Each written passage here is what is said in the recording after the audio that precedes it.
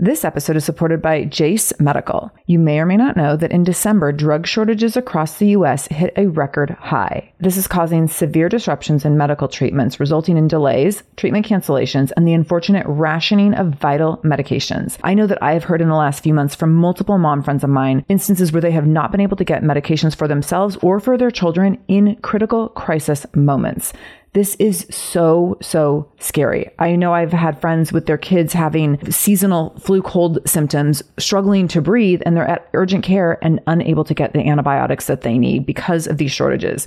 This is scary stuff. Most notably, one of the short supply antibiotics is amoxicillin, which is commonly used for so many of our children's illnesses. So here's where Jase Medical comes in. They have the Jase case, which is a personalized emergency medication kit that contains 5 essential antibiotics that are used for the most common and deadly bacterial infections. And you can also customize your case and add additional life-saving medications based on your or your children's family's unique needs, like an EpiPen, for example, something that you would never want to be without, would never want to have to run from pharmacy to pharmacy in pursuit of. So if you want to go get these medications and have your antibiotics on supply so that you always have them when you need them in case of an emergency, in case of a disaster, in case of being a victim of this drug shortage, Jase Medical will have you covered. All you need to do is go to jasemedical.com and enter the code shameless at checkout for a discount on your order. That's promo code shameless at Jase Medical, JASE medical.com, jasemedical.com, code shameless. This is the Shameless Mom Academy, episode 631, with Margaret Abels and Amy Wilson. Show notes for this episode, including any links mentioned in the episode, can be found by going to shamelessmom.com and clicking on episode 631. Welcome to the Shameless Mom Academy. I'm your host, Sarah Dean. I'm here to give you and other passionate, driven, unapologetic moms tools, resources, and a little bit of humor to help you lead more positive, powerful, and purposeful lives every damn day. One of the best things about the Shameless Mom Academy is our community, so be sure to join us in our free private Facebook group to connect with other shameless moms just like you. You can find us over at shamelessmom.com/Facebook. All right, let's dive into today's episode. Margaret Abels and Amy Wilson are comedians, mothers, and the hosts of the podcast, What Fresh Hell? Laughing in the Face of Motherhood. What Fresh Hell regularly ranks at the top of the parenting and kids and family charts on Apple Podcast and has over 5 million lifetime downloads. I am chasing them down to hit my 5 million. In each episode, Margaret and Amy discuss a parenting topic from their usually completely opposite perspectives. I'm going to tell you about them a little bit individually, starting with Amy. So Amy Wilson is the author of When Did I Get Like This? The Screamer, The Worrier, The Dinosaur Chicken Nugget Buyer, and Other Mothers I Swore I'd Never Be, and of Motherload, a one-woman show which she toured to 16 cities after its hit off-Broadway run. She also appeared as a series regular in 2 sitcoms, Daddy-O and Norm. She and her husband live in New York City with their 3 kids. Margaret Abels is a comedian and writer whose work has appeared on MTV, Comedy Central, Nickelodeon, and PBS. Margaret created television shows for Klasky Supo, the creators of Rugrats, and was the head of video production for Nickelodeon's mom-centric channel, Nick Mom. Margaret also teaches improv and public speaking at correctional facilities for the nonprofit Rehabilitation Through the Arts. She and her husband live in Westchester, New York, with their 3 kids. I met Amy and Margaret via our mutual podcast editing team. Shout outs to Christy and Allison. Christy had a sense that we might all hit it off, and of course she was spot on. So I've gotten to get to know Margaret and Amy a little bit over the last few months, and it's been so much fun. We are definitely like-minded in a lot of ways, but what I most appreciate about them is that, and about all of us, I think, is that none of us take ourselves too seriously, which creates for a lot of fun and like good banter and just good, juicy conversation.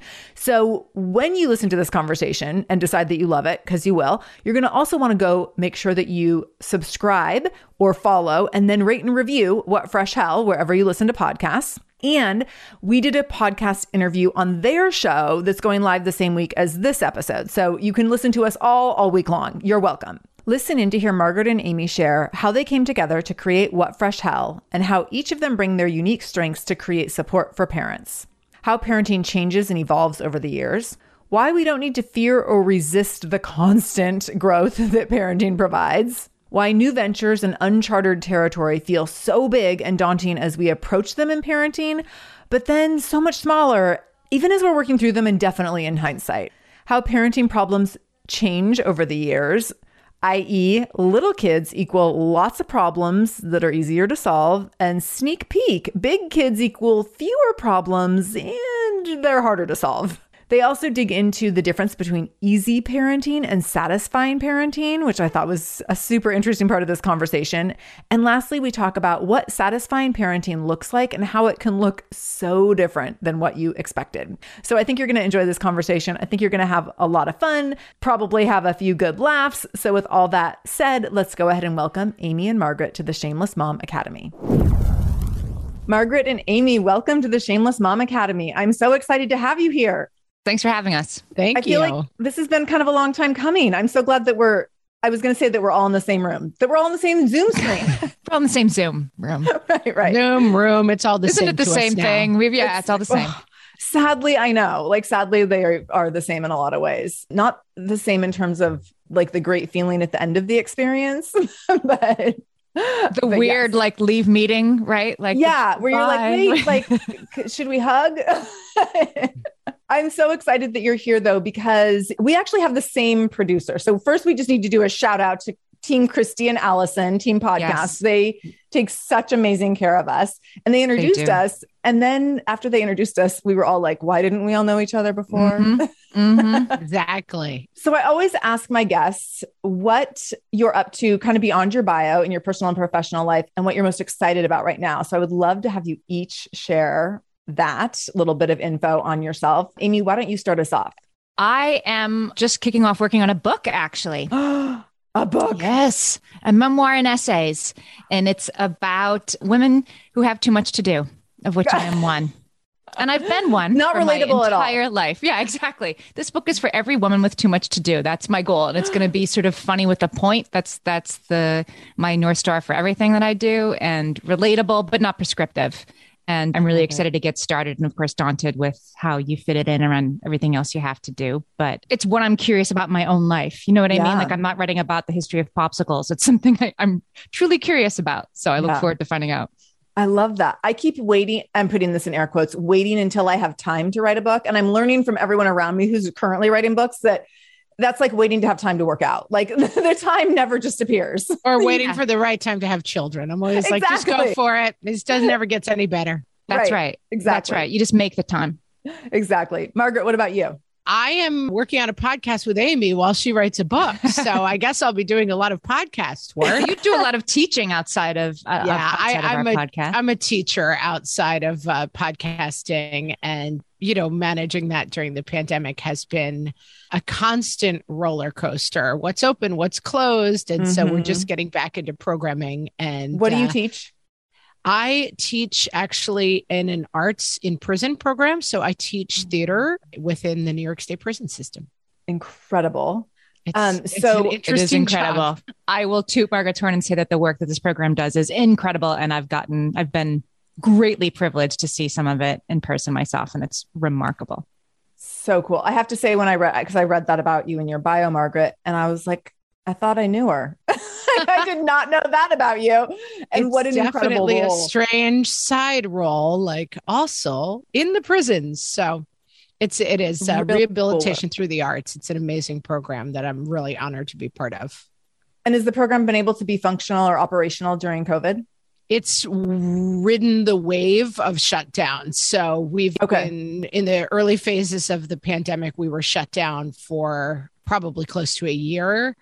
We were back in programming, and then we had to shut down for about 7 weeks during the Omicron surge. And so, like everything else during this pandemic, you just have to kind of stay ready and wait for word. And so in fact, last night was my first night in about 7 weeks. So it's good to be back. Oh my gosh, I bet.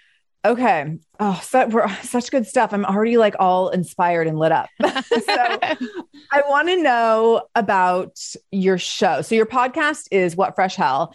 And it's funny when our producer, Christy, reached out to say, I want to introduce you to the ladies from What Fresh Hell. I was like, I want to know, like, whoever these people are, this is the name. I know we're going to be friends. So can you talk about how the two of you came together to birth What Fresh Hell and what was the inspiration behind the show?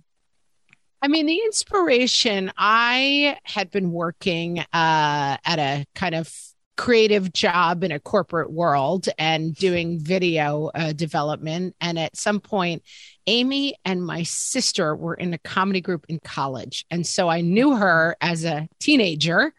And then as our paths, we were both kind of in entertainment in Hollywood for a while. I would see her on TV. We would see each other at events. I don't know. We were always kind of intersecting, but I didn't know her well. I would always think, oh, that's Amy who went to school with my sister. And then when we had blogs at the same time, we just always intersected over the years. And then at a certain point when podcasting started, I thought that is a good extension. I had young kids. I was home kind of figuring out what was next. And I kind of cold called Amy and I said, hey, do you want to have a drink? I have a little idea I'm kicking around. And I said, how about a podcast? What Fresh Hell is an expression. It's not original to my mom, but she used to say it. It's a Dorothy Parker expression, but she used to say it all the time. Like, what fresh hell is this? Meaning like every time she had 4 kids. And every time she opened the door, it was like, is it going to be paint on the ceilings? Is it going to be 2 kids wrestling? And so I said, I have this idea for us to do a podcast called What Fresh Hell, where we just talk about everything that's funny and hard and challenging. And then Amy, who is much more research oriented, I was like, we'll just talk. And she kind of dove in on the side of, let's not just talk though, let's actually figure some stuff out and offer solutions. And so we kind of brought our 2 parenting sensibilities, myself much more like, I'm sure it'll work out. Let's just fly by the seat of our pants. The kid's missing for half an hour. He's bound to turn up somewhere. And Amy brought a different perspective, which is much more like, I have read 17 books and I have broken them down. And here is some things we can actually try. And so the podcast kind of came together really organically, like 2 moms with different parenting styles coming together. And I have to say, it's been a joy. We've learned so much from each other, and it really has made my parenting better. And we hope made our audience get a little relief and also learn something, maybe some tactics to make parenting a little bit easier for themselves as well. Absolutely. Do you want to add to that, Amy? No, I mean, I guess I would say that it was a sort of, Oprah moment that I was having, like, ask the universe for what you want. I was having a moment of that. I'd come out of a couple of collaborations working with nice people, but kind of like helping them do what they wanted to do. You know what I mean? Like I was like the right-hand man helping somebody make short videos that were really that person's dream, or helping somebody try to self-publish a book that was really that person's vision. And realized like, I want to work on what I want to work on. I worked on a novel by myself, didn't love working by myself either. I wanted the accountability and the partner. And so I thought, okay, I'm going to work with a partner, but it's going to be something I want to do that we're creating from the beginning. I'm not coming aboard to help. And I'd like it to be a woman this time. And I swear to God, like Margaret called me like 4 days later, do you want to do a podcast? And I was like, okay. I think this is the knock on the door I've been waiting for. Could never have predicted. It was just like, let's just do this to have fun. Let's just see where it goes. Could never have predicted what happens next. Yeah. I mean, we're in the 5th year. That's what I was just going to say. I couldn't remember when you launched. Okay. So you're in your 5th year. Do you remember your official like launch month? It was like 3 weeks before the 2016 presidential election. So it was an interesting 2016. Time. Yeah. Okay. So I was March 2016. I didn't realize we were that close. Oh my gosh. So fun. Okay. I also want to know birth order. Where are you each in birth order? Because I want to know how this... It's everything you need to know. Can you guess if exactly. I'm the one? Okay, so I'm guessing Amy's an oldest. Yep. And Margaret, you're either second or third. I am younger middle. So there's 4 of us. I was the baby of the family until my interloper sister came in 5 years later. We're 3 and 3 years, my brother and sister and I. Okay. And then I was the youngest for my childhood. And then when I was 5, much to my chagrin, another baby arrived, and that's my little sister. So I had my time in the spotlight as the young, cute one, and then I was cast out of paradise, and now I'm just the boring lower middle. Oh my gosh, I'm dying. I love the dynamic because I think this is what makes for like such magic in conversation and in creating art together is Margaret, all you had to do, Margaret, was say, if my kid gets lost, they'll turn up, and then say, Amy read 16 books on parenting. I'm like, oh, we have like definitely like a middle or youngest and an oldest right there. Yep. And I'm an oldest. So I'm like, I'll read the 16 books and tell you all, like, I'll give you all the knowledge that you need to solve all these problems because I'm going to make sure that it's all taken care of because that's what the oldest does. Yes. And it is nice to have a conversation where you're coming from really different places. And people often describe our podcast as two best friends talk about parenting. And it's interesting because when we started this project, Amy was someone I vaguely remembered from my sister's college. You know, we knew each other, but when we recorded our first episode, I had to ask her, like, how old are your kids? What are their names? I didn't know anything really about her life as a mom. Now, obviously, we're business partners. We probably talk to each other more than we talk to our husbands. We are really close now, but it's been a fun journey of like, because it's made the conversations, I think, very, very organic in terms of like, hey, what are you doing at your house? I actually don't know how you parent. I don't know your systems. And so it's been a fun process of kind of getting through that. I agree. And the optimal approach to something, which of course I'm totally interested in such things, but the optimal approach I think is generally, I'm going to say, you know, it's about every single time. It's right in between. Like if I think we would come to these early episodes and I would have no idea what Margaret was going to have to say about, should you help your kids with their homework or not, for example. I really wouldn't know. I had a sense, but I would be surprised and she would be surprised. And we would come to I think these are the takeaways. That was always neither what I had started with nor what Margaret had started with. And that's a good way to approach things, right? To stay curious. Sure. Absolutely. Well, and it creates, in my role as the oldest, it's funny that you say the word optimal because there's a lot of things that I think are optimal and I'm pretty sure I'm always right about what's optimal. And so if you don't have someone to check you to be like, there's actually some gray in there, like maybe there's more than one way that could work well instead of the only optimal way that you read in 16 books. I think sometimes we can get into dangerous parenting territory without having someone to pull you a little toward the middle. If you're that older type A, perhaps a little control freakish, just speaking for me, Amy, not for you. But if you're in that area, having someone pull you a little more toward the middle, I think can be really, really helpful. And I'm sure, Margaret, you appreciate someone giving you some structure and rules as well. Yeah, no, I mean, I really do. I tend to be a little bit dismissive of things and perhaps a little anti-authority and, you know, I'm too cool to, you know, know where my kids are. And it is nice to have, I really always say I have tremendous respect for people who are able to change their minds and be open-minded. And that's an exercise that this podcast has brought to both of us, I think. Like, can I hear something that someone else is doing and integrate that? And I mean, I can give you a list of 40 things that I have changed about the way I parent based on things that Amy has introduced to me, and hopefully vice versa. Absolutely. We are really learning from each other. And that is, I think for the audience, that's a really nice experience to hear people say like, all right, let me actually try to approach this problem as if I don't have all the answers. And that maybe these experts have all the answers too. But if we bring all these minds together, there's probably something here that could help almost everybody in this conversation. Yeah. Hey there, I'm Debbie Reber, the founder of Tilt Parenting and the author of the book Differently Wired. The mission of Tilt is to change the way neurodivergence, whether that's having a learning disability, having ADHD, being gifted, autistic, or some combination of all of the above, is perceived and experienced so differently wired kids and the parents like us raising them can truly thrive.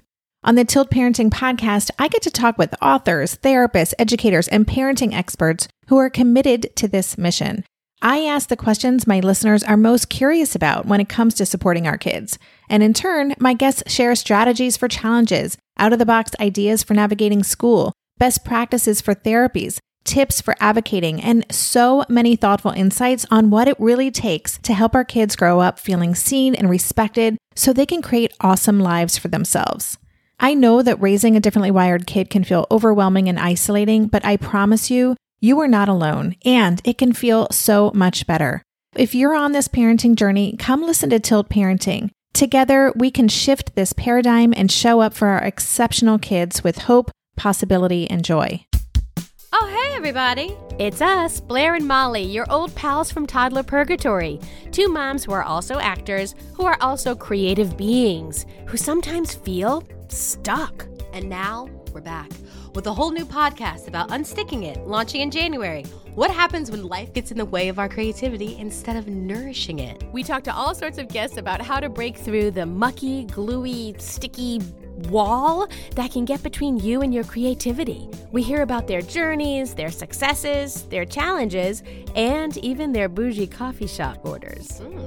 So, join us, won't you, as we deep dive into how to unstick ourselves from the life gunk that can get in the way of our creative freedom. Get out of there, life gunk. Let us help you get back to your best creative self. Look for Unsticking It with Blair and Molly. Wherever you listen to podcasts, starting in January. Unsticking It with Blair and Molly. Because sometimes life sucks. Unsticking it. It creates such a personal growth. Parenting is like the personal growth journey that you don't know you're walking into. Like you think this is just going to be about like raising this child and getting them through some stuff, but it's ultimately also about getting yourself through a whole lot of stuff because you have to get to know yourself so well and check yourself at every turn, which can be really uncomfortable. So this changes and evolves like constantly. And so as our kids are changing and evolving, we're changing and evolving. And I think when I think about my tolerance to unpredictability and uncertainty when I've had my son, it was real low. Luckily, he expanded that greatly for me, which probably prepared me for the pandemic. Like I was able to shift gears in the pandemic because I'd had a newborn at one time and I could control nothing. So can you talk a little about, or let's all of us talk a little bit about how parenting changes and evolves us over the years, and why do we maybe need to step away from fear or resistance to the growth that parenting provides? Well, there's something in the Talmud. I am not Jewish, but I have had this explained to me by somebody who is, a class that I took, that our children are sent to earth to challenge us. And the ways that they challenge us are exactly the ways in which we need to grow. So when your kid is pushing your, every button you have, it has helped me in the past to be like, okay, this is a way that I need to grow. What a gift that this child is giving me. A gift. By testing my patience. I'm impatient. Oh, like what a gift this is. Now, I mean, I'm not a saint, but that does help me to think like parenting challenges us, but it's supposed to. Yeah.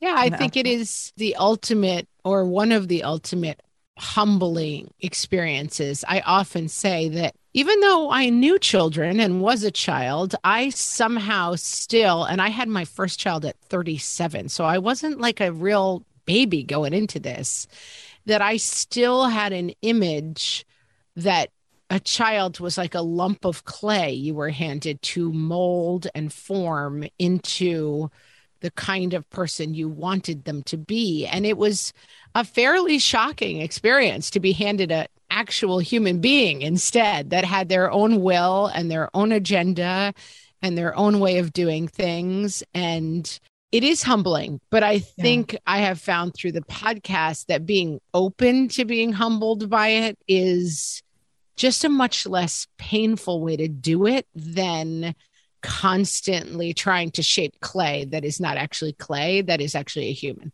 Yeah. I find myself a lot going back to a Brene Brown quote that I don't need to be, or I don't want to be right. I want to get it right. And for me with parenting initially, I was like, no, I want to be right. I'm here to be right. Like I'm really smart. I'm older than this thing, this lump. I know more things. I've read the books. I really wanted to be right. And then when I had a child who perhaps has the same temperament as me and was not going to do things my way, but was only going to do things his way, then I was like, oh, now I just have to get it right. And I don't get to be right. And that was really, really hard. And so when we talk about that opportunity to grow and that opportunity to evolve, the opportunity to constantly practice patience and learn from them instead of thinking that we're supposed to be teaching them all the things, like really create that space for them to teach us the stuff, is equal parts very maddening and also really, really helpful. Yeah, I say a lot on the podcast. When I had my first baby, I was talking to my brother, who's a father of 4, and he said, "How's it going?" And I said, "Good days and bad days." And he said, "Well, have some more kids. Then you can have good days and bad days on the same day." And like, we each have 3 children, and it really is. I mean, every time you think you got it figured out, another human with a completely different set of needs and wants and operating systems walks in. And I think it has really, although I am kind of laid back in a lot of ways, I don't think that matters. I don't really care about the homework. I'm also very, I can be very authoritarian as a parent. Like, I'm not going to put up with this, and this is how we're doing things, and it's my way or the highway. I come from a long line of pretty strict Irish ancestors, and, we don't put up with nonsense, but letting go of some of that stuff as well, and really kind of, we use the metaphor, you're not driving the boat. Like, you're not even in the boat. They're in a different boat. You're just yelling instructions from the sidelines. Totally. And I think that whole mind shift of, oh, I'm really just the wind and the sails, and they're going to have to figure out how to sail it, Mm-hmm. It's a complete mind shift for me. I'm not even sure you're the wind beneath their wings, right? Yeah, you're you just may not also even in be the wind. Yeah. It's a windy day for you and them. Yep. Yes. 100%. This morning, I was walking my son to school, and yesterday morning, as we were about to walk out the door, I noticed that he had like 2 brown spots on his pants, one near the crotch. And I was like, "What's on your pants?" He's like, "Oh, I got chocolate on them." Why are you eating chocolate at 7:58 in the morning? And so I was like, "We have to go. Like, you don't have time to change. You're gonna have to wear dirty pants to school." So he wears these dirty pants to school. This morning we're walking to school, and I looked down, I'm like, "Why are you wearing the pants with the chocolate on the crotch again?" Like, we have 5 other pairs of khaki pants. He's like, "Because these are the ones I like the best." And I wanted to turn around and be like, "We don't wear dirty pants to school." And then to your point around, like, I'm not even in the boat, I was like, you know what? If he wants to wear pants with chocolate on the crotch, he can be responsible for other kids being like, "Dude, what's on your pants?" And if the parent or the teacher, I'm like, of course I'm thinking, the teacher's going to think I'm such a bad mom. I was like, you know what? She has 3 kids. She knows. So off to school he went with his chocolate in the crotch uniform pants. That's something I've definitely learned to let go of, is like, I need this pediatrician, this dental hygienist, this school nurse to think that I am the most attentive and correct parent they have ever encountered. Yes. And so is my child, by the way, really just the most well-behaved and rational. Like, that way madness lies, to worry about, like, but what will people at school think about a child with chocolate on his pants? Like, probably not that much, right? But letting go of, but what will they think about me is a way to more peace. Absolutely. Let's talk a little bit about uncharted territory in parenting, which could be any given day. Sometimes we know that uncharted territory is coming. So we have a big transition coming up, or we have a big new opportunity coming up where maybe a child's going to sleepaway camp or changing schools. But then we also, like, uncharted territory, Margaret, to your point around like 3 different kids walk into the kitchen within 3 minutes. And it's like 3 whole different uncharted territories at once. Can we talk a little bit about why that feels so daunting? And then the hindsight of those moments where we're like, that was fine. And I can give a quick example. My son had teeth pulled a few days ago, and I was really panicked about him because of COVID. I couldn't go back in the room with him. And in my mind, I was like, but he needs me to hold his hand. All this conversation is showing you all is how codependent we are, or I am. So I'm like, he's going to need me to hold his hand, especially during the Novocaine. And at the dentist office, they're like, he'll probably be fine. I was like, tears in my eyes, like, okay. And then he goes back there. He's in there for 20 minutes, gets 2 teeth pulled. He comes out and he's like, yeah, like, we're getting ice cream now, right?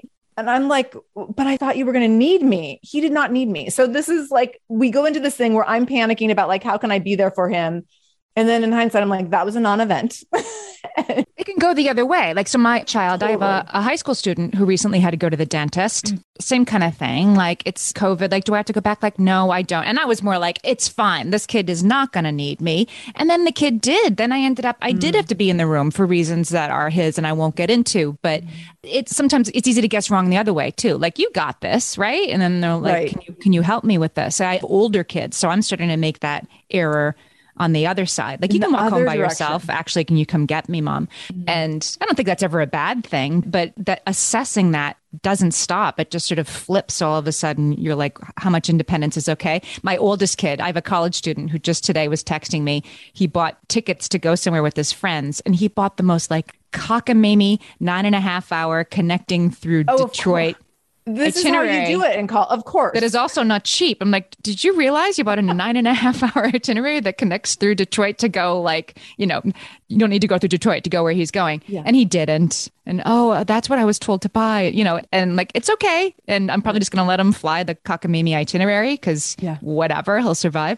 But it doesn't end when they start being independent. It's like, how independent is allowed? Right. And right. One of the things that's been nice about doing a podcast for 5 years is that we started, and our tone and our theme of the podcast was sort of like, we're in it right now. I think I had a 4-year-old when we started the podcast, maybe a 3-year-old. I mean, she might have still been in diapers, and we were kind of in the scramble still.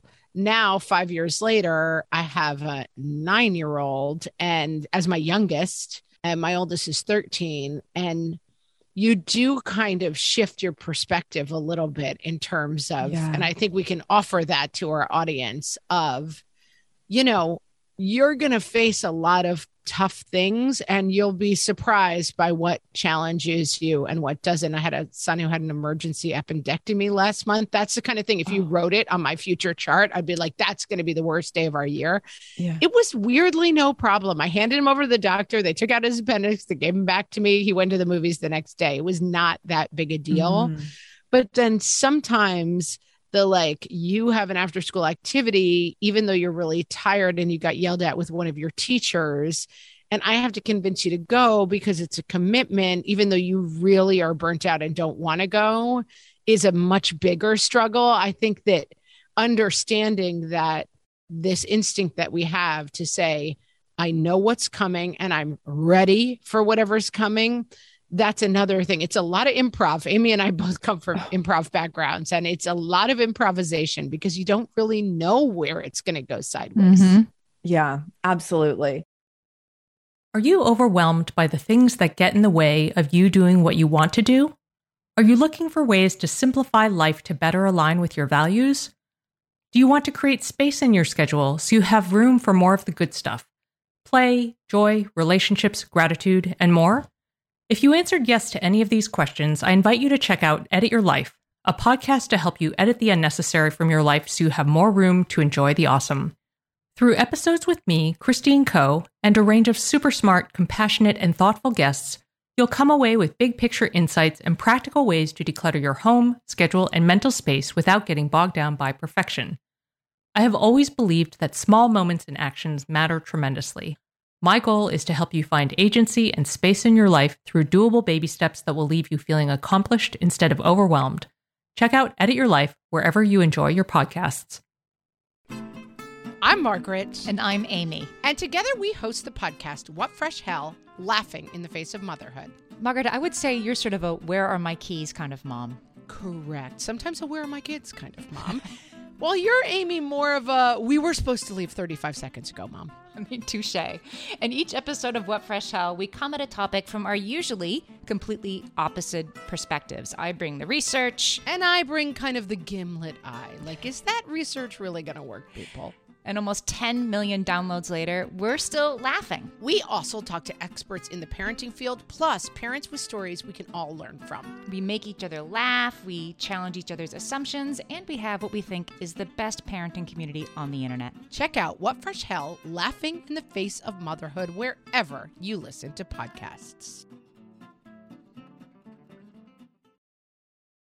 Amy, what's the age range of your kids? So, Margaret, you said 9 to 13. Correct. Although I have to correct myself. My daughter turned 10 last week. So it's 10 to 13. Okay. 10 to all 10 to double 13. Digits.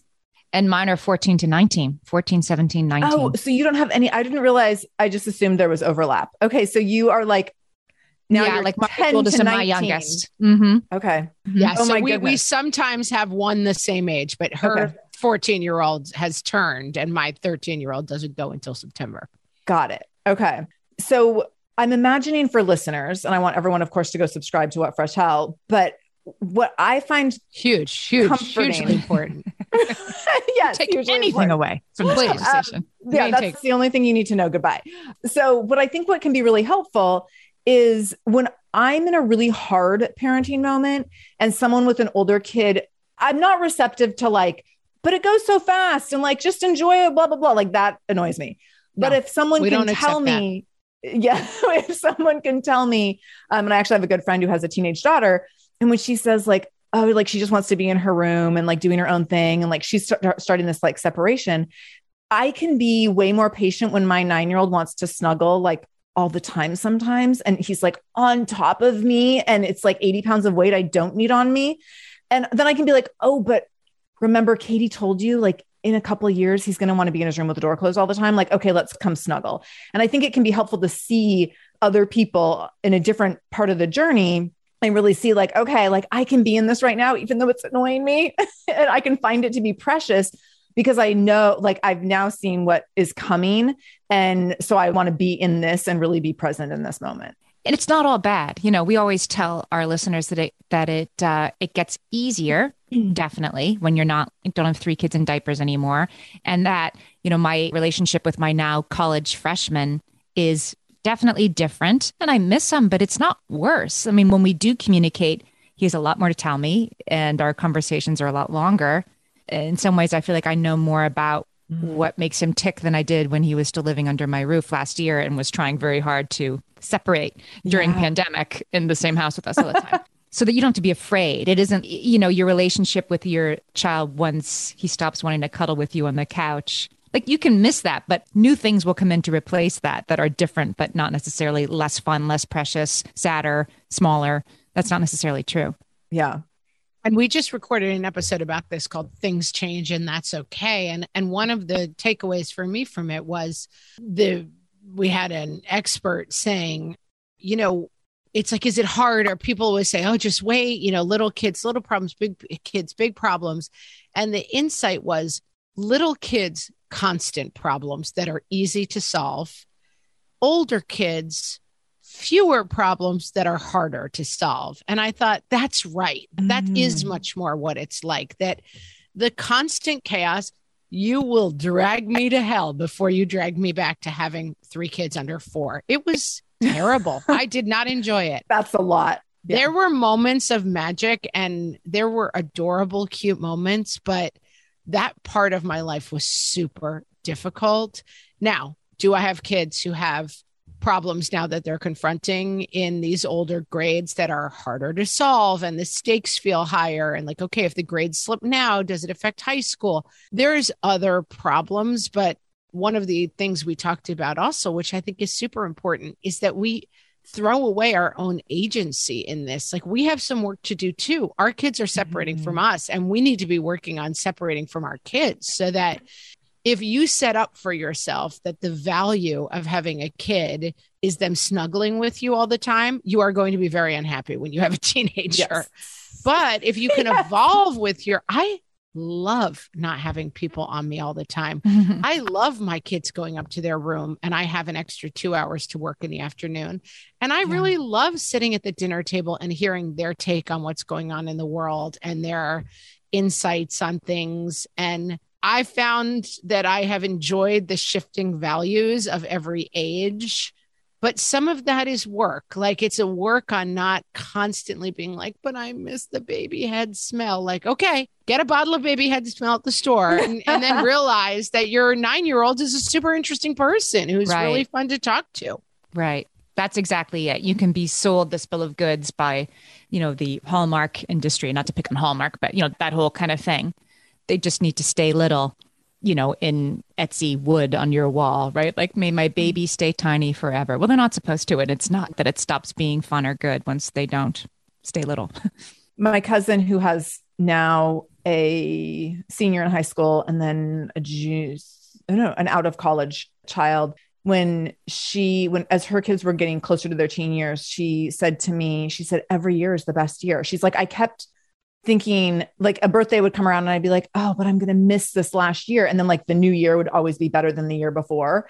And so I carry that with me. And sometimes I'm like, I'm calling you out on this because this year was not that. Like for me, like 7 wasn't better than 6. Like 6 was a really great year. He got a little sassy in the age 7, but I do see that evolution where I'm like, oh, I can really appreciate like what is coming at every phase. But Margaret, I absolutely agree with you on the work one must do on themselves if you lean toward any sort of codependency. Because like my son asked me if I would come to college with him and live in the dorms. And I was like, absolutely, of course. And then he asked if I would live in his house when he gets married and has babies. And I was like, absolutely, of course. Like I'm loving this vision of like just lifelong codependence.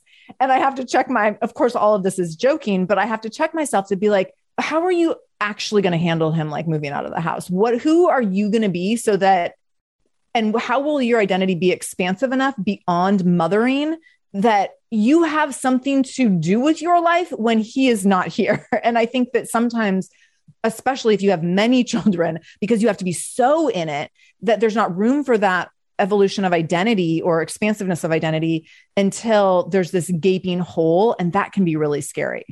Yeah. And I will say that's coming whether you want it or not for 100%. All of us. You know, I have a kid who's very funny and I always joke him because he's horrible in math. And I'm like, math is not important to you because you're going to be a stand-up comic and your mommy's going to be your manager. And so you don't need to know math. It's fine. We have a plan. But the thing is, I know it's coming. I mean, we can joke my kids always say that, well, there's a house going up across the street. And my daughter keeps saying, I wish they would slow down because I want to be an adult when it's done so I can buy it. Yes. And I'm like, okay, well, when you're an adult, we'll kick those people out and you'll live there. It's fine to live in that place when you're 10 years old, but I don't actually want her to buy that house and be my neighbor when she grows up. But it evolves and it's fine. But I do think it's inevitable. You can kind of worry about like, are we separating enough? That separation is coming for sure. Yeah, absolutely. I want to talk about easy versus satisfying, because I think this is really interesting. And I think it's kind of a continuation about what we're already talking about. I think we have seasons or parts of parenting, maybe components of parenting that become easier, but there's a difference between easy and satisfying. And sometimes there can be an overlap, which can feel so magical. And then other times there's not overlap. Can we talk a little bit about like, if there ever is this perfect season where we feel like we've mastered it all, like finally we've read the 16 books, we've put them into practice and we are done and we've like gotten our PhD. Spoiler alert. No, but I'll let Amy start. There are moments, right? Like you see, I'm thinking of like a moment last summer where I saw my daughter on stage in a play after a pandemic that had been hard on our family for many reasons. And of course, the opportunities to perform were one of the things that went away. And so she was doing this, it was in a parking lot, but they did this fantastic teen production of Shakespeare. And to see her like living her best life, like that was the perfect intersection of easy and satisfying for me. All I had to do was drive over there and park and then watch my kid living her best life for that hour. Yeah. That's terrific. And like the newborn years for me were not easy, but they were extremely satisfying. I think it comes and goes. Like this is the point, right? We're not moving towards like, okay, it's going to get easier and sadder year by year. No, it's not. It's going to get, less time consuming and less satisfying. No, it's not a 1-to-1. There are times when it will be excruciatingly hard and satisfying. There are times when it'll be easy and, disillusioning. It comes and goes. And I think people have really different set points. I'm a person who likes a lot of social interaction. So for me, being home with 3 kids who were little was not a nightmare. I mean, baby schmuggles. Like I liked them, I guess, but that wasn't to me like, this was my dream to like smell baby heads and like have kids who said regularly truck instead of regular truck. I don't know. Like that was... I got it, but it wasn't really for me. And this summer we went away and because I had 3 really closely spaced kids, I feel like we had a lot of years where everything was just like, the robot eyes in a movie where it's like scanning and it's like danger, blah, blah. That's how I felt my brain was for so many years. Oh, yeah. Like, if we go to the zoo, like if I let one out of the stroller, they run away and then I'm stuck and I have to either abandon the one in the stroller. I was just constantly doing the math of like, how can I keep 3 kids safe in any given environment? And we went away to the Jersey Shore over the summer And we walked over to a restaurant and we got there and I realized it had been recommended to us that it was a kind of a fancy hipster restaurant.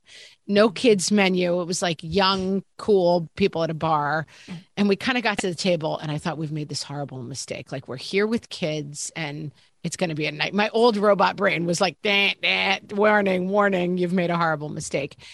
And then my kids sat down, they ordered stuff off the menu. We chatted the whole time. My husband and I had a cocktail. We were all, and I thought, I'm free. Like I'm here. This is where it was amazing to me that we sat at a pretty nice restaurant and had an incredibly nice dinner with my 3 kids. And I have found that getting out of the robot, like scanning the world for danger brain and moving into a place of like, we can walk through the world without that has been the relief of my life. I love it. I love that example so much.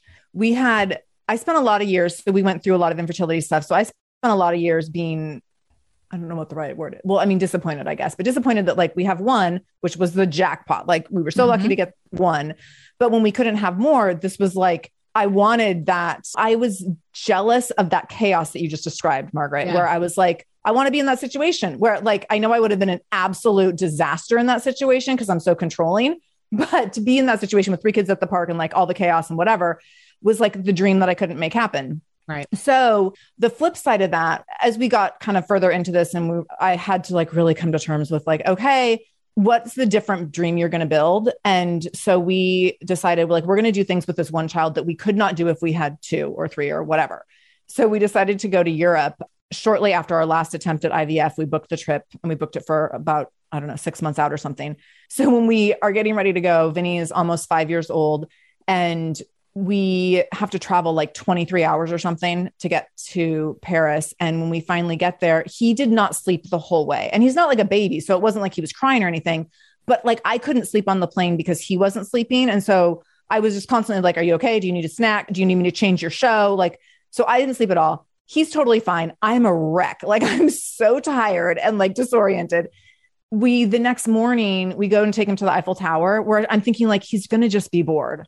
He was obsessed. And that moment of satisfaction, like it felt so hard to get there. And it felt like we were kind of there because like this other plan in life didn't work out. And it was like all this mind stuff. And then we got there and I was like, I get to be at the freaking Eiffel Tower with my 5-year-old who thinks it's the coolest thing in the world. Like I'm in, I won, like peak satisfaction, but it wasn't easy to get there. It was like really hard. And it came at like loss and grief and all these other things. So I agree that like the intersection often isn't there. I'm like, what's easy and the steps that you get there. But when you have those moments of like, oh, this can be a really great thing. Like I get this because I don't have these other things. And so whatever the other thing is, it can be extremely rewarding, but also really affirming and validating for the position that you're in that moment.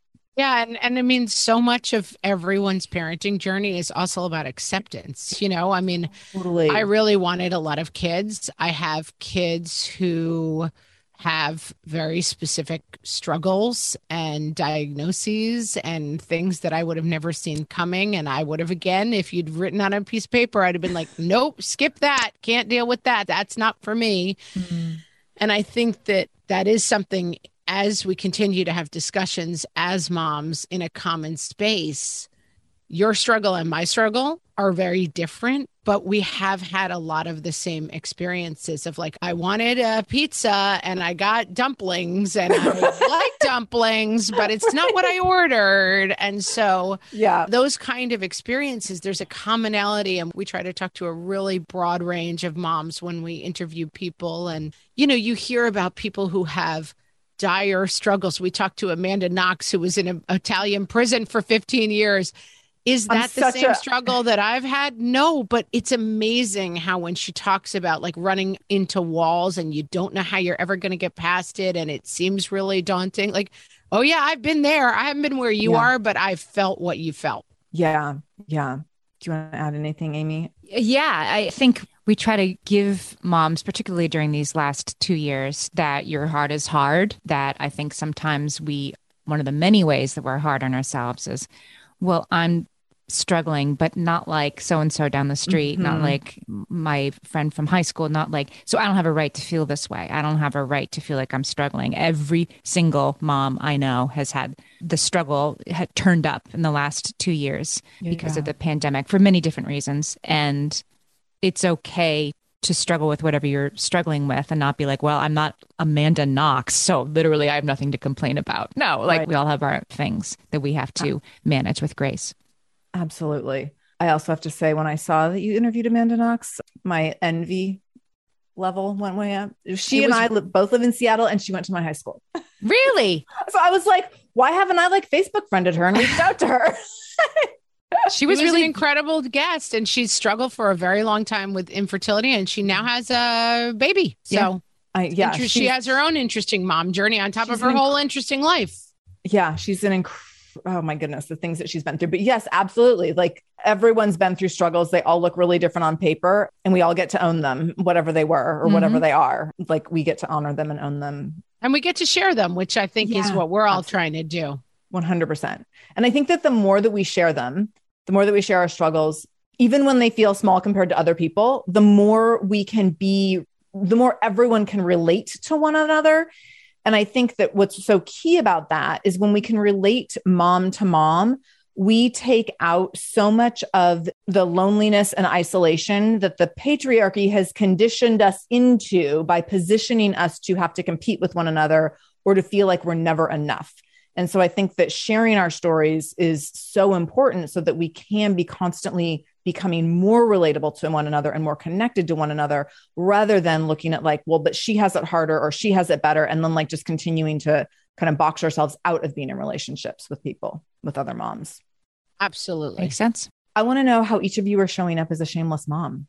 Who wants to go first? What does it mean to be a shameless mom? You get to pick. People are always very stumped by this question. And like they want rules and boundaries around it. And I give none.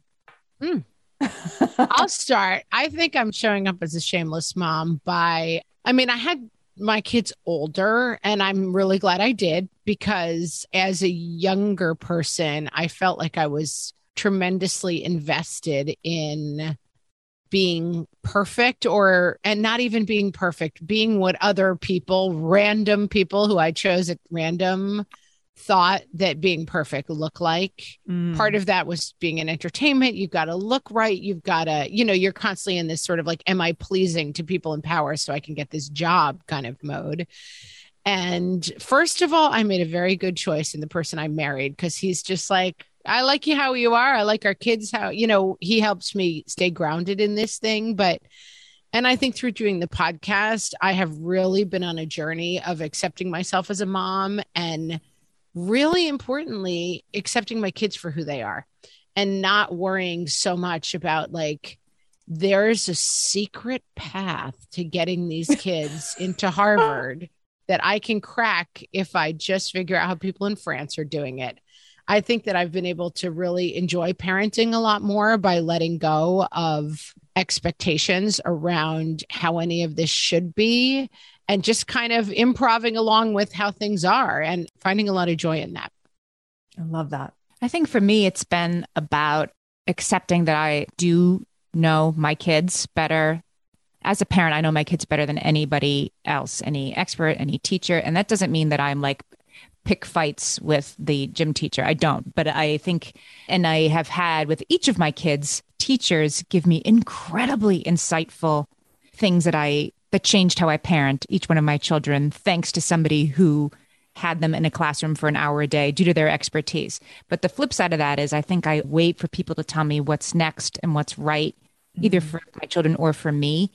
And I want to be liked more than I want to be effective. And I am learning that, like, no, I do know what's best, and I do know what's next, and I don't need to check with every single expert first and read that one more article before I decide that I do, after this time, kind of know what I'm doing. So good. I want to thank you both for the work that you're putting into the world, because what I got from this conversation is that, I got many things. Kind of what I just got in summation was that the work that you're doing is creating space for parents to experience more confidence and more joy in the endless, relentless, sometimes satisfying journey of parenting. And that's a really big deal because there's a lot of days where you don't know if that's possible. So thank you for what you bring to the podcasting space as amazing female podcasters and amazing mom podcasters, because we don't get recognized enough, but also what you bring to the world in terms of supporting parents. I think it's so, so significant. Tell people where they can find you, where they can follow the show, listen to the show, stalk you on Instagram, online, and all that good stuff. Well, the easiest place to find us is whatfreshhellpodcast.com, which has all the different places you can listen to us and all of our episodes. You can search our hundreds of past episodes. We've got topics. If you're wondering about it, we have an episode about it. And then you can find us on any podcast platform by searching for What Fresh Hell. Our full name is What Fresh Hell, Laughing in the Face of Motherhood. That's how you'll know you found us. And we have a phenomenal Facebook community where people who listen to the show can talk to each other. That's facebook.com/groups/WhatFreshHellCast. And you can find us on Facebook and Instagram at WhatFreshHellCast. Love it. Okay. I'm going to link everything up in our show notes. So if people go to shamelessmom.com, click on the episode with Margaret Abels and Amy Wilson, and you will get everything linked up right there.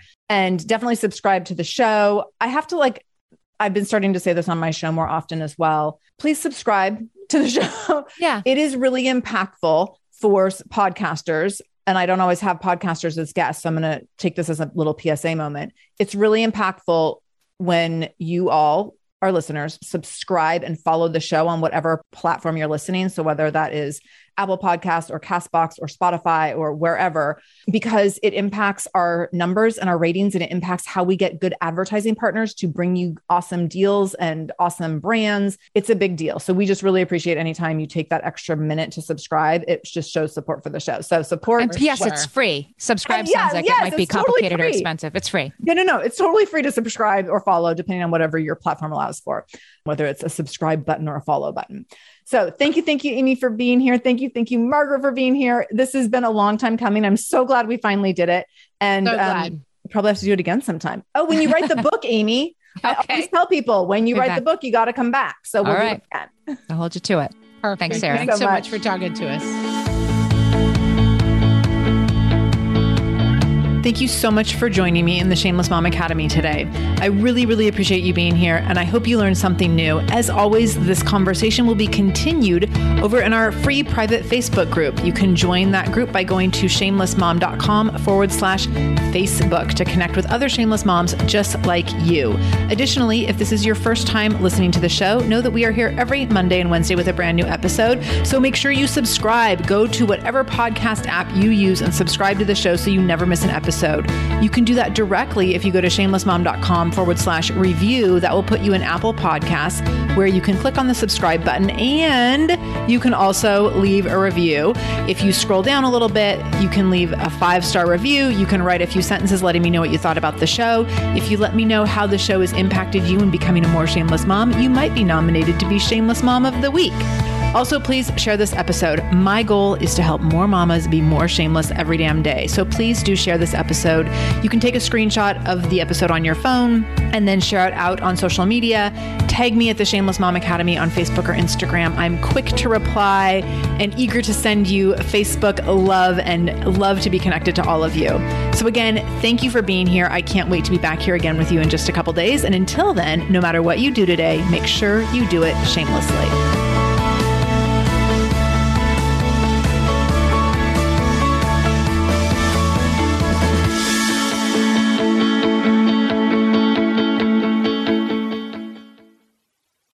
Real truth alert, pregnancy, birth, and having a baby isn't all sunshine and rainbows. I wish it were. But the reality is that many people struggle and suffer through this time without the right help or even knowing what they're dealing with. I'm perinatal psychologist Dr. Katayun Kayeni, also known as Dr. Kat. My podcast, Mom and Mind, aims to shine a light on the difficult reality that so many hopeful and new parents experience and raise the volume on how we can better support mental health, which is a big part of our overall health.